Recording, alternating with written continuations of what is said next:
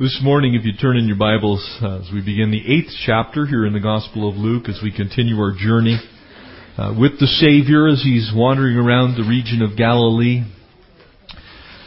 in a very, very, very familiar passage of Scripture, probably, in the top 5 of all the parables, maybe number 1 on many people's list, is the parable of the sower. And it really is perhaps the standard by which parables are generally judged because of the way that it's spoken and the beauty of it, but the challenge of it. It is one of those parables that when we read it, I think it challenges each of us in a different way often. I know for me, it's, Jeff, how can you sow the seed a little better? How can you do that job of broadcasting the seed to the world, if you will, in a greater way? And so this morning, the parable of the sower. And I want to remind you that as we begin this, there's a little kind of interlude that occurs here in the first couple of verses, the first 3, and it involves these 3 wonderful ladies, but it gives us a picture. Very often I think that we get the assumption from what Scripture says, generally, that Jesus was by and large almost alone in His ministry. He has the 12 knuckleheads and a crowd that's following Him, but there really is a significant background group of people that's used in the life of the Lord, and in this very specific way, they're a group of ladies. And in fact, he goes on to say, Luke does, as he records, that there were certain women and many others. And so the ministry that Jesus undertook wouldn't have gone very far without these ladies. As it's been wisely pointed out, that the armies of the world travel on their bellies. If you don't feed them, if you don't provide, if you're not moving in that way to do that part of the ministry's not going to go anywhere. And so we're going to get to that first in this amazing account as Jesus preaches from His floating pulpit in the Sea of Galilee. And so would you pray with me? Father, thank You for this day.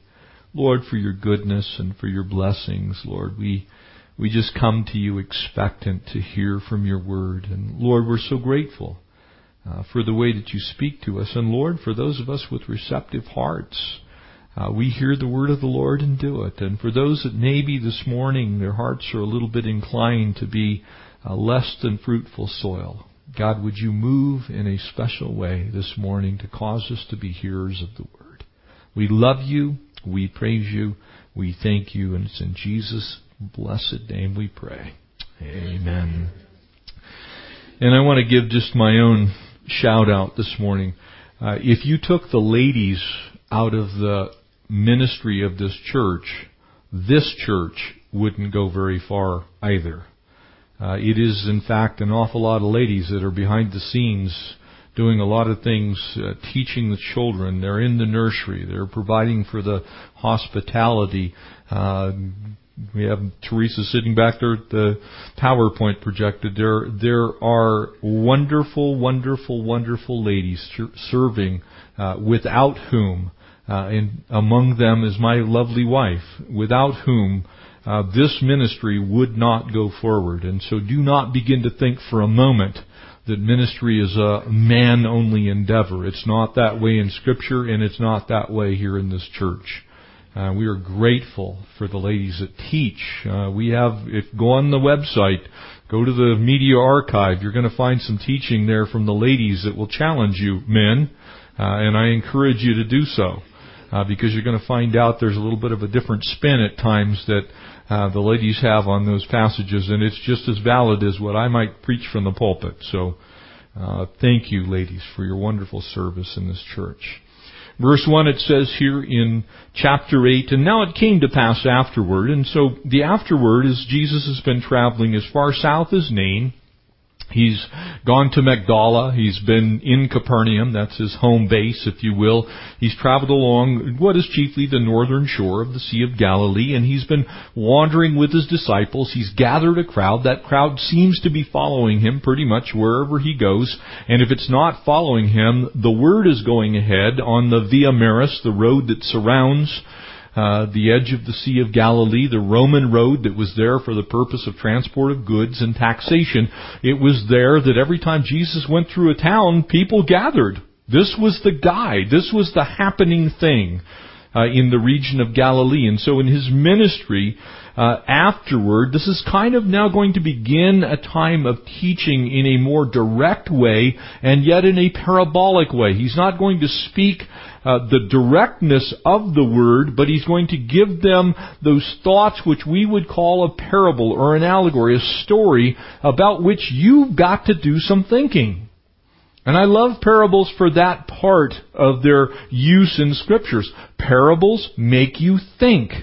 Because they were hearing the word and not believing the word, because the word had gone forth, and yet at the same time they're missing the whole point, Jesus begins to speak in parables, and they draw you in. And you have to remember that as Jesus speaks these parables, almost every one of them is something to which the people of the day could have looked and go, that's a sower sowing seed. It was something that they could relate to. That's a fruit tree. It was a way for Jesus to engage them and to say, look guys, here's the story. Now you need to choose for yourself this day whom you're going to serve. And it came to pass afterwards that he went through every city and village. He was very complete in his travels. Make no mistake, the message went out. It's why when people say, you know what, the gospel was just this fable. Well, if it was a fable, it was a very infectious fable that just absolutely overtook the entire region of Galilee, so much so that these massive crowds of thousands of people who heard the word of the Lord gathered. This was not some tiny little sideshow. This was the main event in that day and time. And so he went to every city and village preaching and bringing the glad tidings of the kingdom of God. And 12 were with him. And now he goes on to mention what I believe is not a side note here, but it's actually an accolade. The Lord is reminding us, for the same purpose which I have reminded you, and certain women who had been healed of evil spirits and infirmities. Can I remind you that there's one faith, one Lord, one hope, one baptism, and one Lord over all. His name is Jesus. And we all come the same way. And there is no differentiation between man and woman in that regard. And women are just as useful in the kingdom as are men. Very often there are different gifts that are dispersed by God as He sees fit. But ladies are absolutely 100% totally and completely equal in God's eyes. There is no differentiation with that regard. They're just simply different things that we do. And it takes everyone, and it especially took these ladies, because if you remember, the disciples weren't exactly the spectacular bunch. If you had left it up to them to see to it that they were going to be tended to and fed and kept watch over, they'd have starved to death on the first trip to Nain. Okay, and just like many of us today, it's really kind of funny. When you ladies go away, you should see some of the stuff we come up with in the kitchen. I think you can barbecue ramen. I'm pretty sure you can just baste it, put it on the grill, and something will happen, you know. And again, I'm not trying to be gender specific, because some of us guys can actually cook and some of you ladies can't, okay? So, I've tasted some of it. Yep, afraid so. It's like, I'm not sure what that is. There was a sweetheart. Okay. Certain women who had been healed of evil spirits and infirmities. That's all of us, amen? Before Christ, you were dead in your trespasses and sins. And so Jesus is simply acknowledging the fact that these ladies were just as wonderfully saved by the grace of God as any man. And so they had been healed. Mary, called Magdalene, so she was from Magdala, and we'll get there in a moment, who had been healed of evil spirits and infirmities. She had had 7 demons in her. She was a real case. Joanna, the wife of Chuza, and Herod's servant, or steward, and Susanna, and many others, notice that, who provided him from their substance. So they were used mightily to tend to the needs of Jesus. And as this trip undertook and went around the Sea of Galilee, it would have been a huge deal. These ladies seriously sacrificed. They were working for the kingdom's good. And it's interesting because we have a tendency to look at ministry from a human perspective, and we kind of establish, here's the pastor and the elders and the leaders and all those kind of things, and way down here is the nursery worker. And let me just tell you, absolutely every part of the body, your Bible says, let the eye say to the hand that I have no need of you. You see, from your Bible's perspective, every gift is essential, no matter what it is. It has a function in the body of Christ, and without it, the whole thing doesn't work properly. We have so many things going on at this church that go largely unseen, and yet are essential to the functioning of the church. So I want to encourage you, broaden your picture there of what ministry really is. Luke seems to have kind of picked this narrative at this time. It's kind of the return journey. He's returning from Nain and he's heading back to Capernaum.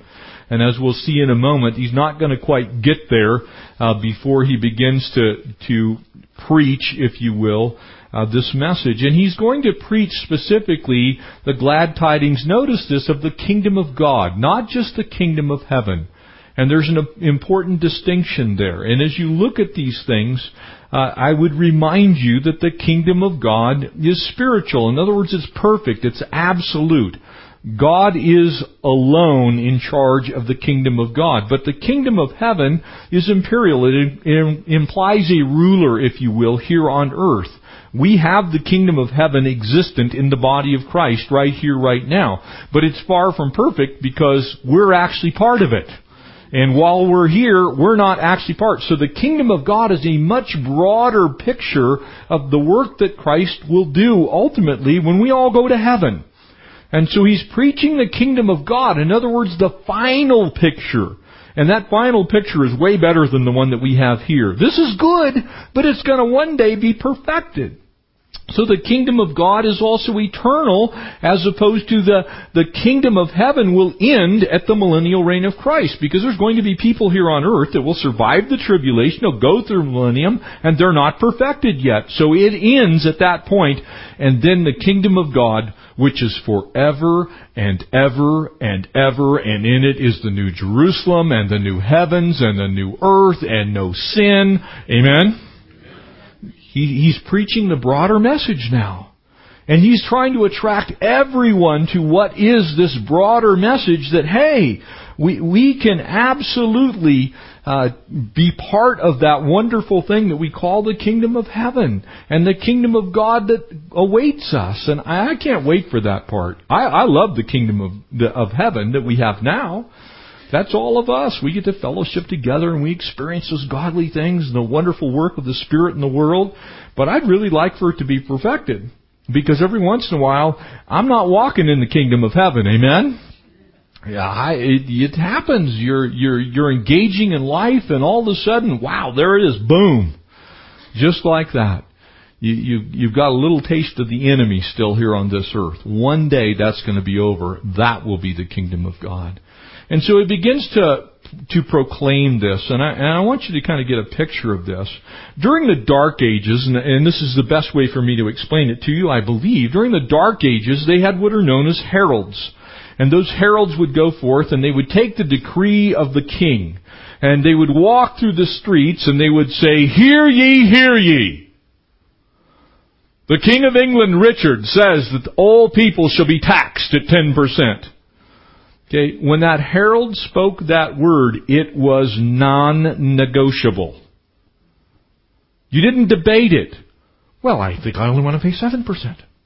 I don't like 10%. Well, if you'd said it nice, I would have done it. It was non-negotiable. And you need to get that when you talk about the Word of God. The Word of God is not negotiable. It isn't something that you get to pick and choose what you want to do, what you want to hear, and how you want to hear it. And neither is the totality of the gospel, because the gospel in your life brings you to faith in Jesus Christ, who is the living Word. So what He said is who we are. What He said is what we do. It's not negotiable. He's heralding the broader kingdom of God, which is we're all going to be like Him. Amen? So He's proclaiming a non-negotiable truth. Please get that. Because our world is filled with people who want to negotiate what part of God's Word they want to believe. What part of God's Word they want to enact. What part of God's Word actually brings salvation, quite frankly. People like to skip, well, I don't like the Lordship thing. I want to keep doing my own thing. And so Jesus is proclaiming the truth. And by that, there is this elimination of this need to endlessly discuss and debate the things of God. We don't pick and choose. We hear the proclamation and we do what it says.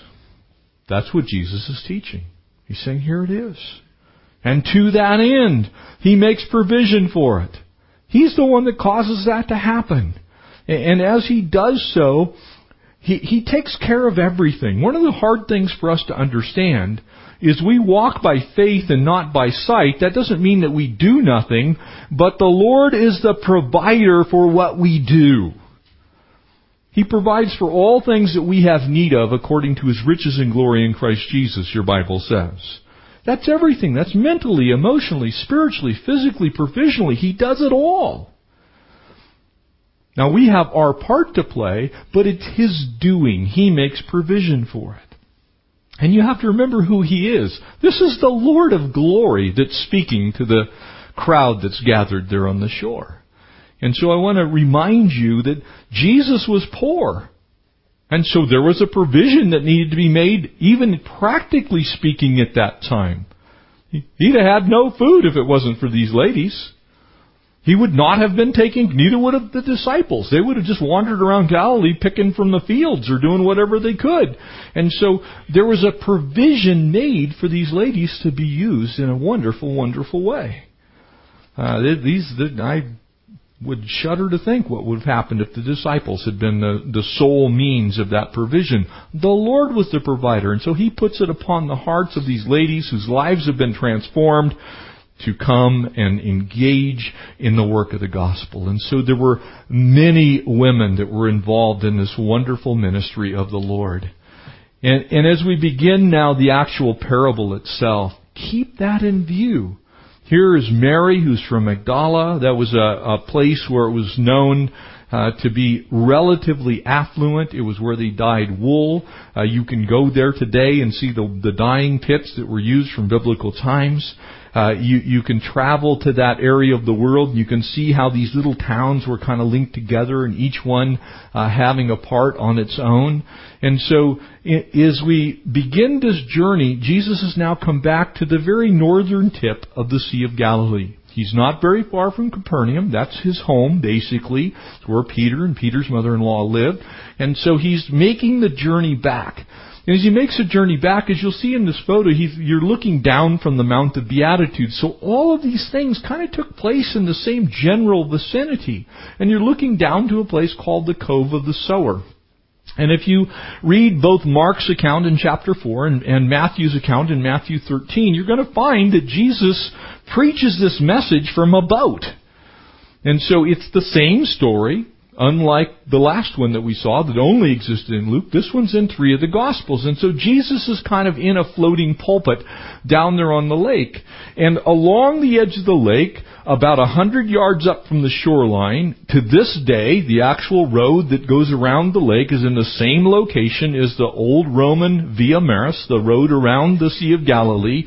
the Lake of Gennesaret, the Sea of Tiberias. Those are all the same place, the lake, the Sea of Galilee. And so that road that would travel around, that's how everybody went to every town. So you have to think, God's using a wonderful vehicle here of traveling from town to town to town. The word, He went down along the edge of the shoreline, preaching in every village and town. Now He's coming back, preaching in every village and town. And as He goes through, the crowds are gathering. They're now following. So He's between two cities, one of them Magdala, and the other one Capernaum, two villages. And He's about halfway between the two. That is the location of the Mount of Beatitudes, and that is the location of the Cove of the Sower. They're roughly 300 yards apart.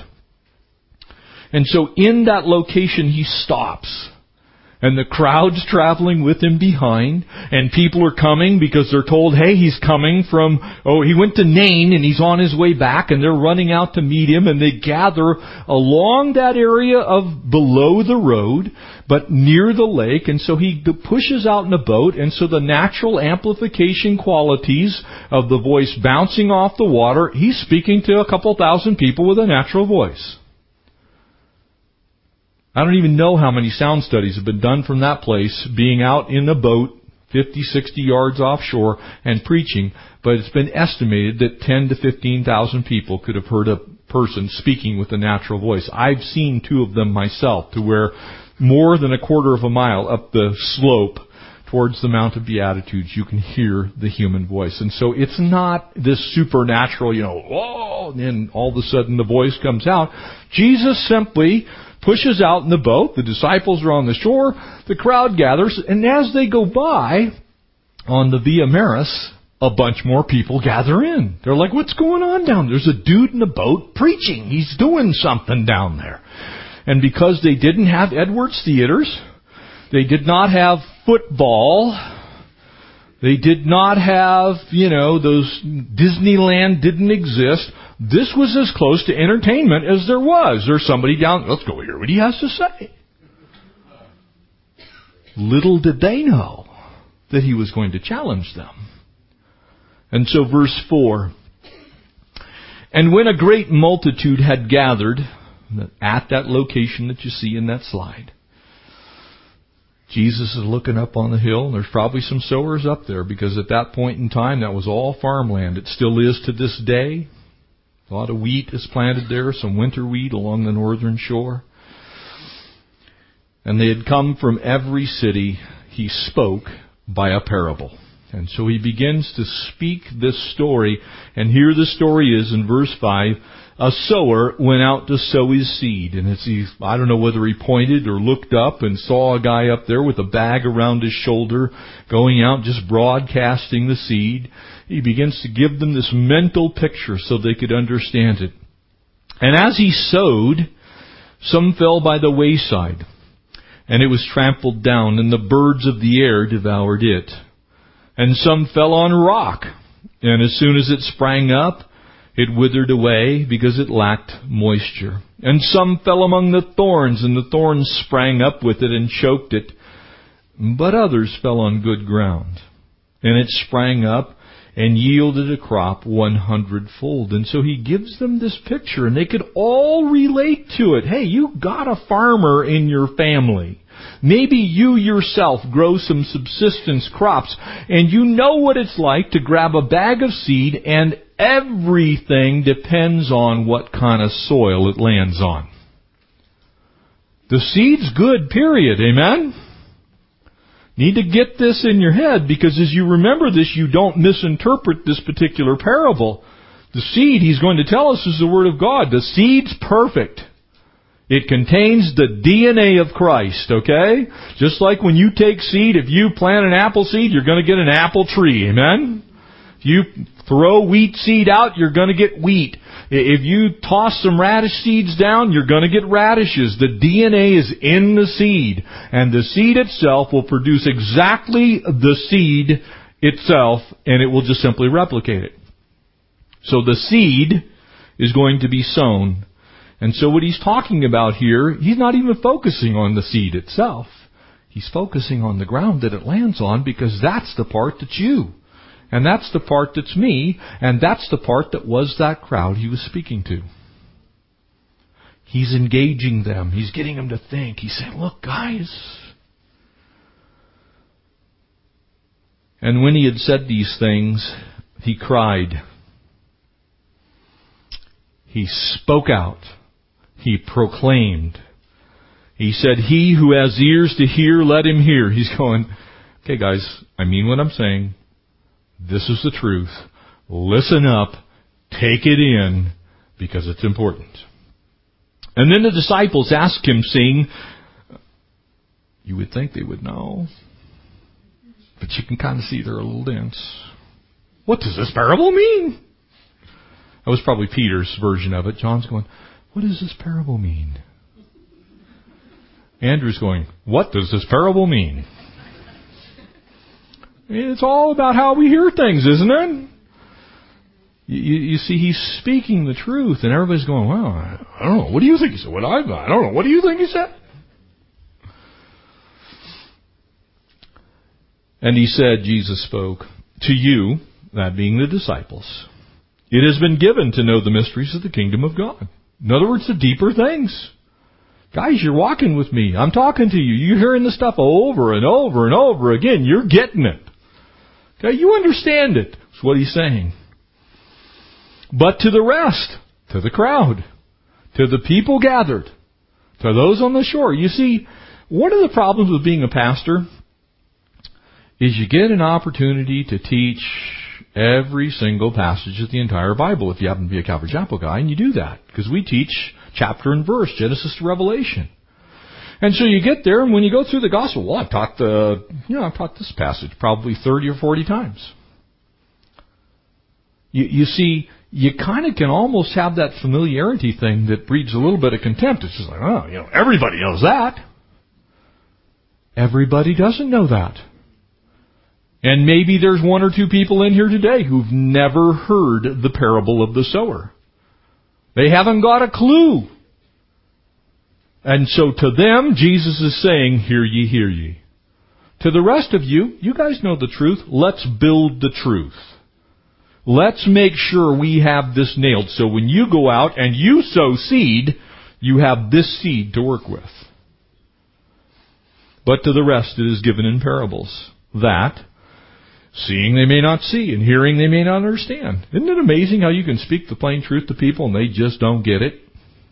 You're looking right at them. You're going, you know what? Jesus is the way and the truth and the life, and no one comes to the Father but by Him. Thus says the Lord. That's what He said. They're going, well, I don't think so. No, that's not true. I mean, you can worship tree spirits and you'll go to heaven. If you've just been to church ever in your entire life, you're going to go to heaven. They can hear it, even understand it to some degree, and still not believe. And so Jesus is drawing them in. In other words, you could hear it, see it, not get it. Now the parable is this. And notice how he actually explains it to them. This gives you an idea of how dense we can be. Amen? He's going to actually tell them what it means. Now the parable is this. The seed is the word of God. Pretty plain statement. Those by the waysides are the ones who hear, and then the devil comes and takes the word out of their hearts, lest they should believe and be saved. And so he's making a very, very, very clear distinction here. He's getting after it. But the ones on the rock are those who, when they hear, receive the word with joy, but it has no root. Kind of like here in Running Springs. We got a lot of granite. You can throw some seed out there, hits a couple of rocks, and not so good. But these have no root, who believe for a while, and in time, temptation will cause them to fall away. And verse 14, and now the ones that fell among the thorns are those who, when they've heard, go out and are choked with cares, riches, pleasures of life, and bring not a speck of fruit to maturity.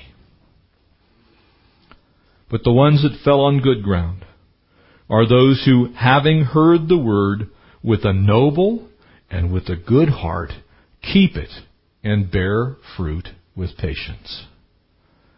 You see, that's why this is called the king of all parables to some. Jesus not only gives the parable exactly as he spoke it, but then he begins to explain it. You see, we need to understand that he's talking about the hearts of men here, and that's it. The seed is really almost a side note. And Jesus is going to speak because he wants them to begin to mine for their own gold. You know, our state motto, everybody know what that is? It's Eureka! I found it. It's from the 49ers. It's from mining gold. And they were having that kind of aha moment very often. As they heard the Word of God, they're going, aha!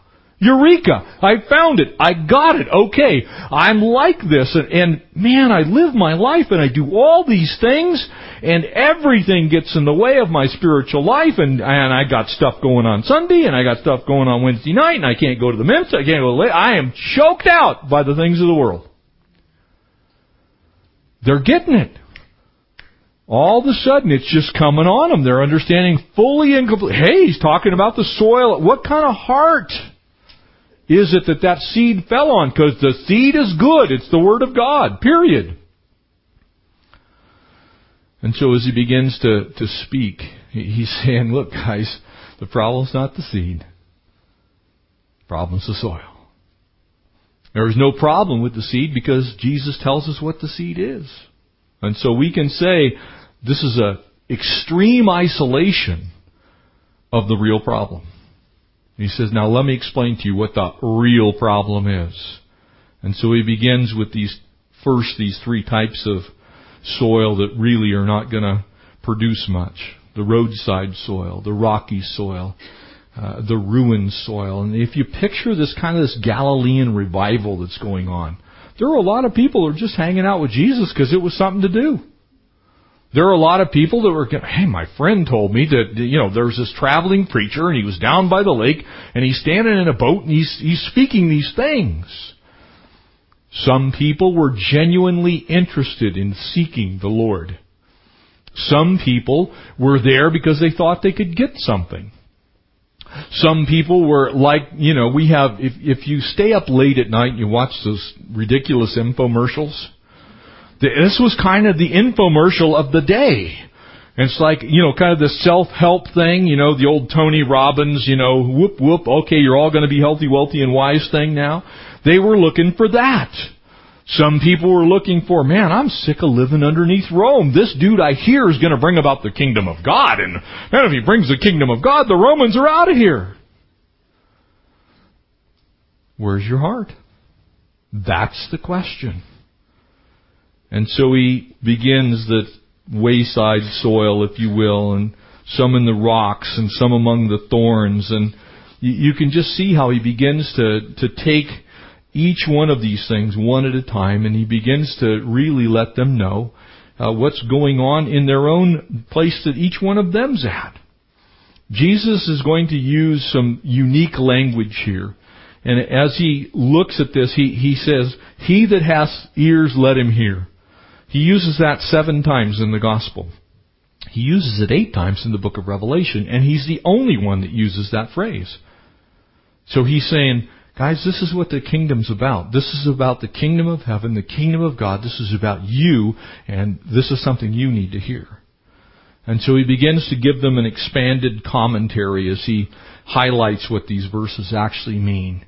And he just says, you know what? There's some soil that's on the roadside. There's some soil that's rocky, that just has all kinds of tough stuff in it that's very hard to get going. And then there's the stuff that's just flat ruined. It's not any good at all. And so we begin with what I call the demonic factor, the roadside soil. And let me tell you this. How many of you, I'll just ask it as a question, how many of you have gotten up on Sunday morning and all hell has broken loose in your home and it's almost impossible to get to church? I have. I can't. It's like water squirting out of the pipes. You wake up on Sunday morning. It's like your car's dead. Your battery's dead. There was only 3 inches of snow, but 10 feet fell in your front yard. The berm is 80 feet tall. You're like, I can't get out of my driveway. The devil hates the hearing of the Word, okay? He hates it. And there will always be things that come into your life. There is a demonic factor. And so it says, those by the wayside are they that hear, and the devil comes. He said, gives us the exact example, and takes the Word out of their hearts. Because why? It's truth. It is truth. It's not negotiable. He's proclaiming the truth, and if you hear the truth, Jesus says the truth sets you free. All of a sudden you're going to be going, wow, that's truth. I'm good. And so the enemy comes and tries to snatch away that seed. And let me tell you, there's a lot of distractions on this earth. Amen? It's crazy to me. And frankly, some of the things that even happen in here are, I believe, the enemy trying to distract. You know, I love babies. We let them in the sanctuary. Every once in a while, you ever notice how we have one or two that just like for 20 minutes, it's kind of like a demonic presence has come to the lungs of that child. I'm not saying the baby. Okay? Baby's good. But the enemy's going, I'll just get it to cry and nobody will be able to hear anything. Let me give you another demonic force that's at work in the church. Cell phones. Demonic, you know, all of a sudden it rings and you happen to have some 80s, you know, John Travolta song as your ringtone for some ungodly reason. You know, it's like, you know, it goes off and you can't find it because you buried it in the bottom of your purse or it's under your seat 3 seats over and you forgot where it was. And it's going, yeah, it gets snatched up and people now I'm getting ready to deliver the goods. The Lord's been using me to bring forth the Word, and all of a sudden, all you're hearing is, stay alive. You know, you're like, I have no idea what he taught about. All I know is John Travolta is still alive on planet Earth. You know, it's that thing. You know, the folks who can't stay in their seat for 45 minutes, and so they've got to get up, and they go up, and they get another cup of coffee. The devil can use all that stuff and snatch away the seed. And of course it gets a lot worse than that, amen? How many of you on the way home have gotten into some heinous argument or discussion with either your wife or your children? You know, it's like, oh, he said this. Well, he didn't mean you, you know, because you're not saved. And all of a sudden you're like, it's getting snatched up. There's that roadside soil. There's junk in it. Have you ever looked at the edge of a road? Look at what's buried. Yeah, Dan from Caltrans, he's like, yeah, there's like 40 feet of cans down there. And you look at the roadside soil, it's been run over by all the looky-loos that won't pull over when you're behind them, but do when they shouldn't. Amen? And it's just smashed flat, and it's hard, and there's trash sticking out of it. Roadside soil. The enemy's trying to snatch away that seed. You see, that's what Jesus was telling us. Guys, you know what it's... Look, you were just walking the Via Maris. And at that time, they had litter too. You can go to Jerusalem. You want to see some serious litter. There's more than 20 feet of pottery on the eastern side of the wall of Jerusalem, of just junk that got hooked over the wall, down to the base of the wall, and it's covered with dirt. People have been littering for a long time. And along that's a little road. And guess what's part of the road? The trash. The critical attitudes, the spirits that say, I got to pick apart everything. You see, that's that roadside soil that's demonic. And then there's the disappointment factor, the rocky soil. They professed Christ but never possessed Him. There's a lot of people like that. Oh yeah, well, you know, I went forward at a crusade and I said yes to Jesus, and then nothing happened. Notice what he says. They hear the word, receive it with joy. There's gladness. Yeah, it's truth. I believe that. And then all of a sudden, there's no root. Their idea of going to church is Christmas and Easter. Once a month, twice a year, every other year, because it's getting a little burdensome to go more than once a year, you know. There's that disappointment factor. And you know why? Me. People go, oh, well, you know, he said this, and that's not what I wanted to hear. I hear things like, well, I'm just not in that kind of place. That's not where I am right now. Well, where you are is probably not where God wants you to be, and that's why you're disappointed. And I don't mean to offend unnecessarily, but the bottom line is the Word of God's gonna touch you every once in a while the way you don't like to be touched. And so there's a disappointment. He says, but they have no root. for a while they believe, in a time of temptation, family of God, if you don't consistently take in the Word of God when temptation comes, you will fall. You will. And I say that from experience. From my late teens to my 30s, I was that guy. I was the disappointment factor. Well, church disappointed me. I mean, after all, I had long hair. They wouldn't even let me in the sanctuary. I had the disappointment factor. Well, that can't be God, so I'll just have my own personal relationship with the Lord. And my personal relationship doesn't include going to church, hanging out with Christians, speaking like a believer, having any evidence of godliness in my life whatsoever. Matter of fact, I'm going to follow the world because it's a whole lot more fun. Because I'm disappointed with church. Let me just save you a little bit of trouble. I'm going to disappoint you as a pastor. I will. I guarantee you I will say something. You're going, he's a nut. I agree with you. There are times it's like, Lord, I'm glad you can still speak through donkeys. You'll be disappointed upon occasion. Maybe relatively regularly. And I can tell you this, you're never going to find a perfect church. Ever. But you don't want to get to that place to where you just can't receive. And all of a sudden there's no root, and you're not taking anything in, and you don't believe a word of it. Matter of fact, I don't even know why these folks even go to church at times. I know that was my case. I went because I was going to get right with God. You ever heard that one or used it? I'm going to go get right with God. Going to go to church, have them pray for me. No root.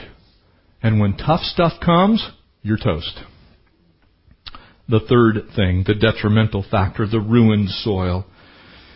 You see, here's the deal. There will be competition for the Word of God in your life. There will be competition for the Word of God in your life. And I just so, when I look at this, it's that detriment. It's just like all these things that vie for our attention and our time and our talent and our treasure. And that really is the most gruesome soil of all. Because you've heard the word of the Lord, you know what it says, and you go about trying to do it the world's way. And when you do that, let me tell you what the end will be. And I will prophesy over your life. It won't be good. Because you'll know what God's Word says, but you're going to buy what the world has to offer anyway. And you're going to trade the glories of heaven for the junk of this world. And that can be business, that can be an active lifestyle. And again, I'm not against any of these things, and neither is your Bible. Your Lord is not. But when you don't have time for Jesus, there's a problem. Okay? When God gets choked out by everything. One of the sad things about this time of year is I know people are home watching football games. And I'm telling you, I like football. I like football a lot. Matter of fact, I really enjoy a good football game. But what I really enjoy is knowing that I get a chance to come and share God's Word with you. And it has to be a priority. And if it's not a priority, I am telling you, stuff will choke Jesus out of your life. You're going to end up you're not even going to know how you got there. Because it will be a slow, detrimental process that will take your life over, and eventually you'll be so wrapped up in business, you'll be so wrapped up in your relationships, you will be so wrapped up that you will not be doing anything but thinking about your next time that you're going to have fun. You guys know me. I love to fish. I love to ski. I'm a backpack. I like all of that stuff, and every bit of it has its place. So do not misunderstand what I'm saying here.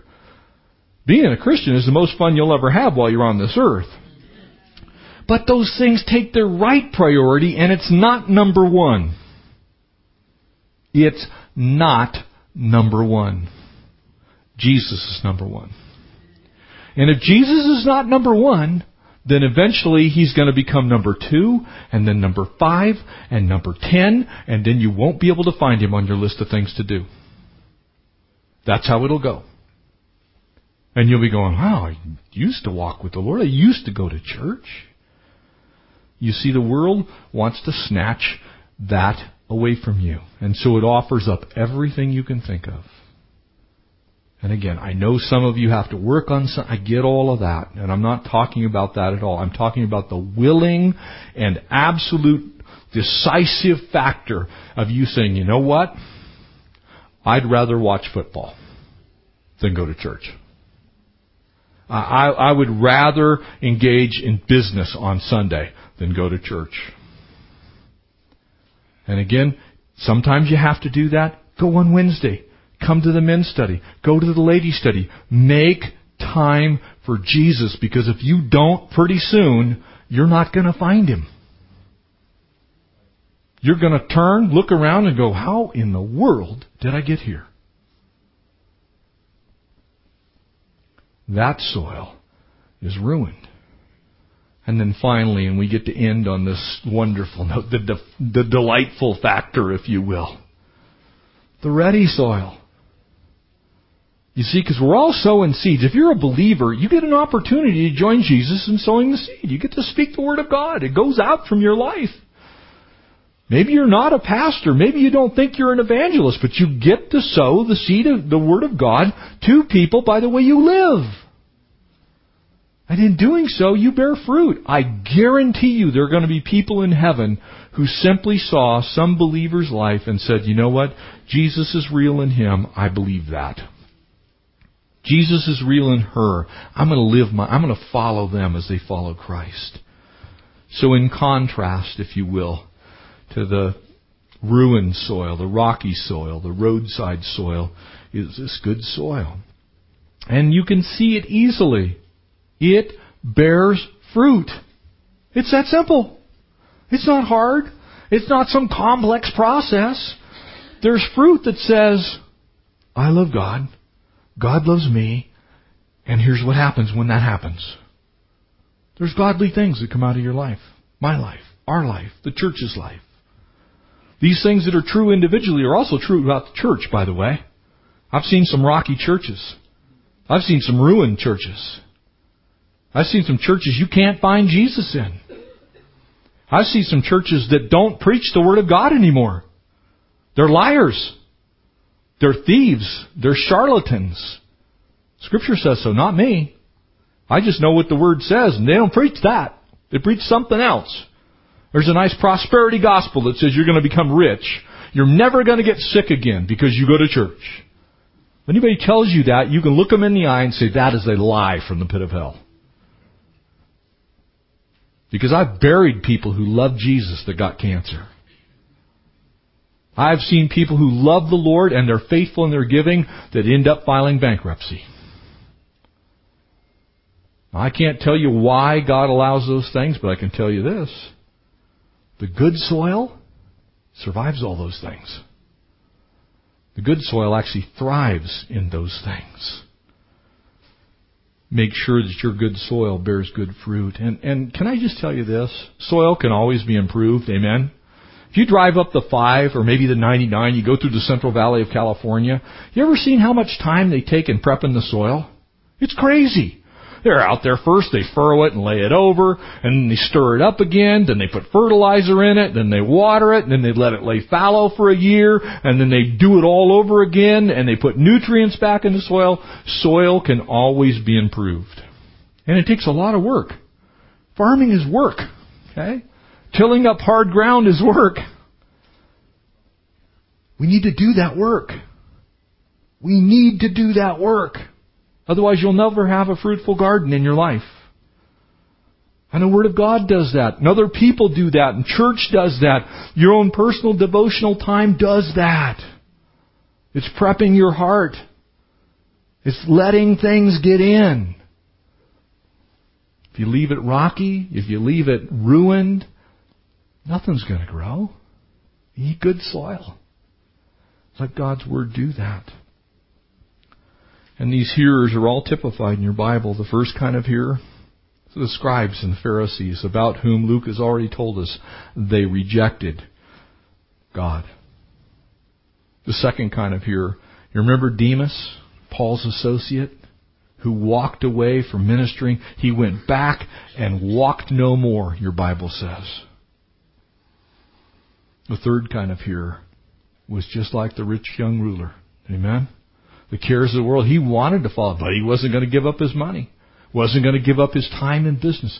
He was just going to continue things status quo. And then finally, the fourth kind of hearer. You know him. All the disciples. Nicodemus, Cornelius that we've already met. The Marys that were serving Jesus. It's all good soil. It was bearing fruit. And so I encourage you. Sow seed. Till some soil. Maybe your own heart needs to be stirred up, turned over a little bit. Maybe there's something going on in your life that has kind of made it a little bit rocky, a little bit thorny, a little bit ruined maybe. Maybe there's a demonic force, a detrimental force at work. But I pray there's a delightful force. And that in that we bear much fruit. Amen? Let's pray. Father God, I want to just pray right now for those that have heard this morning. God, I pray specifically for those that maybe are just at that place to where they just don't know about this Jesus thing. Pray, God, that you would convict them of the truth of these words. Lord, they're not my words, they're your words. And pray that they would receive with gladness the message of the gospel. And Lord, as we close in prayer, that they would confess with their mouth that Jesus is Lord. God, we pray that you would just continue to till up the soil of our hearts. Lord, fertilize us and water us. And at the same time, Lord, help us to go forth and sow some seed. We love you. We praise you. We bless you. All God's people said, amen.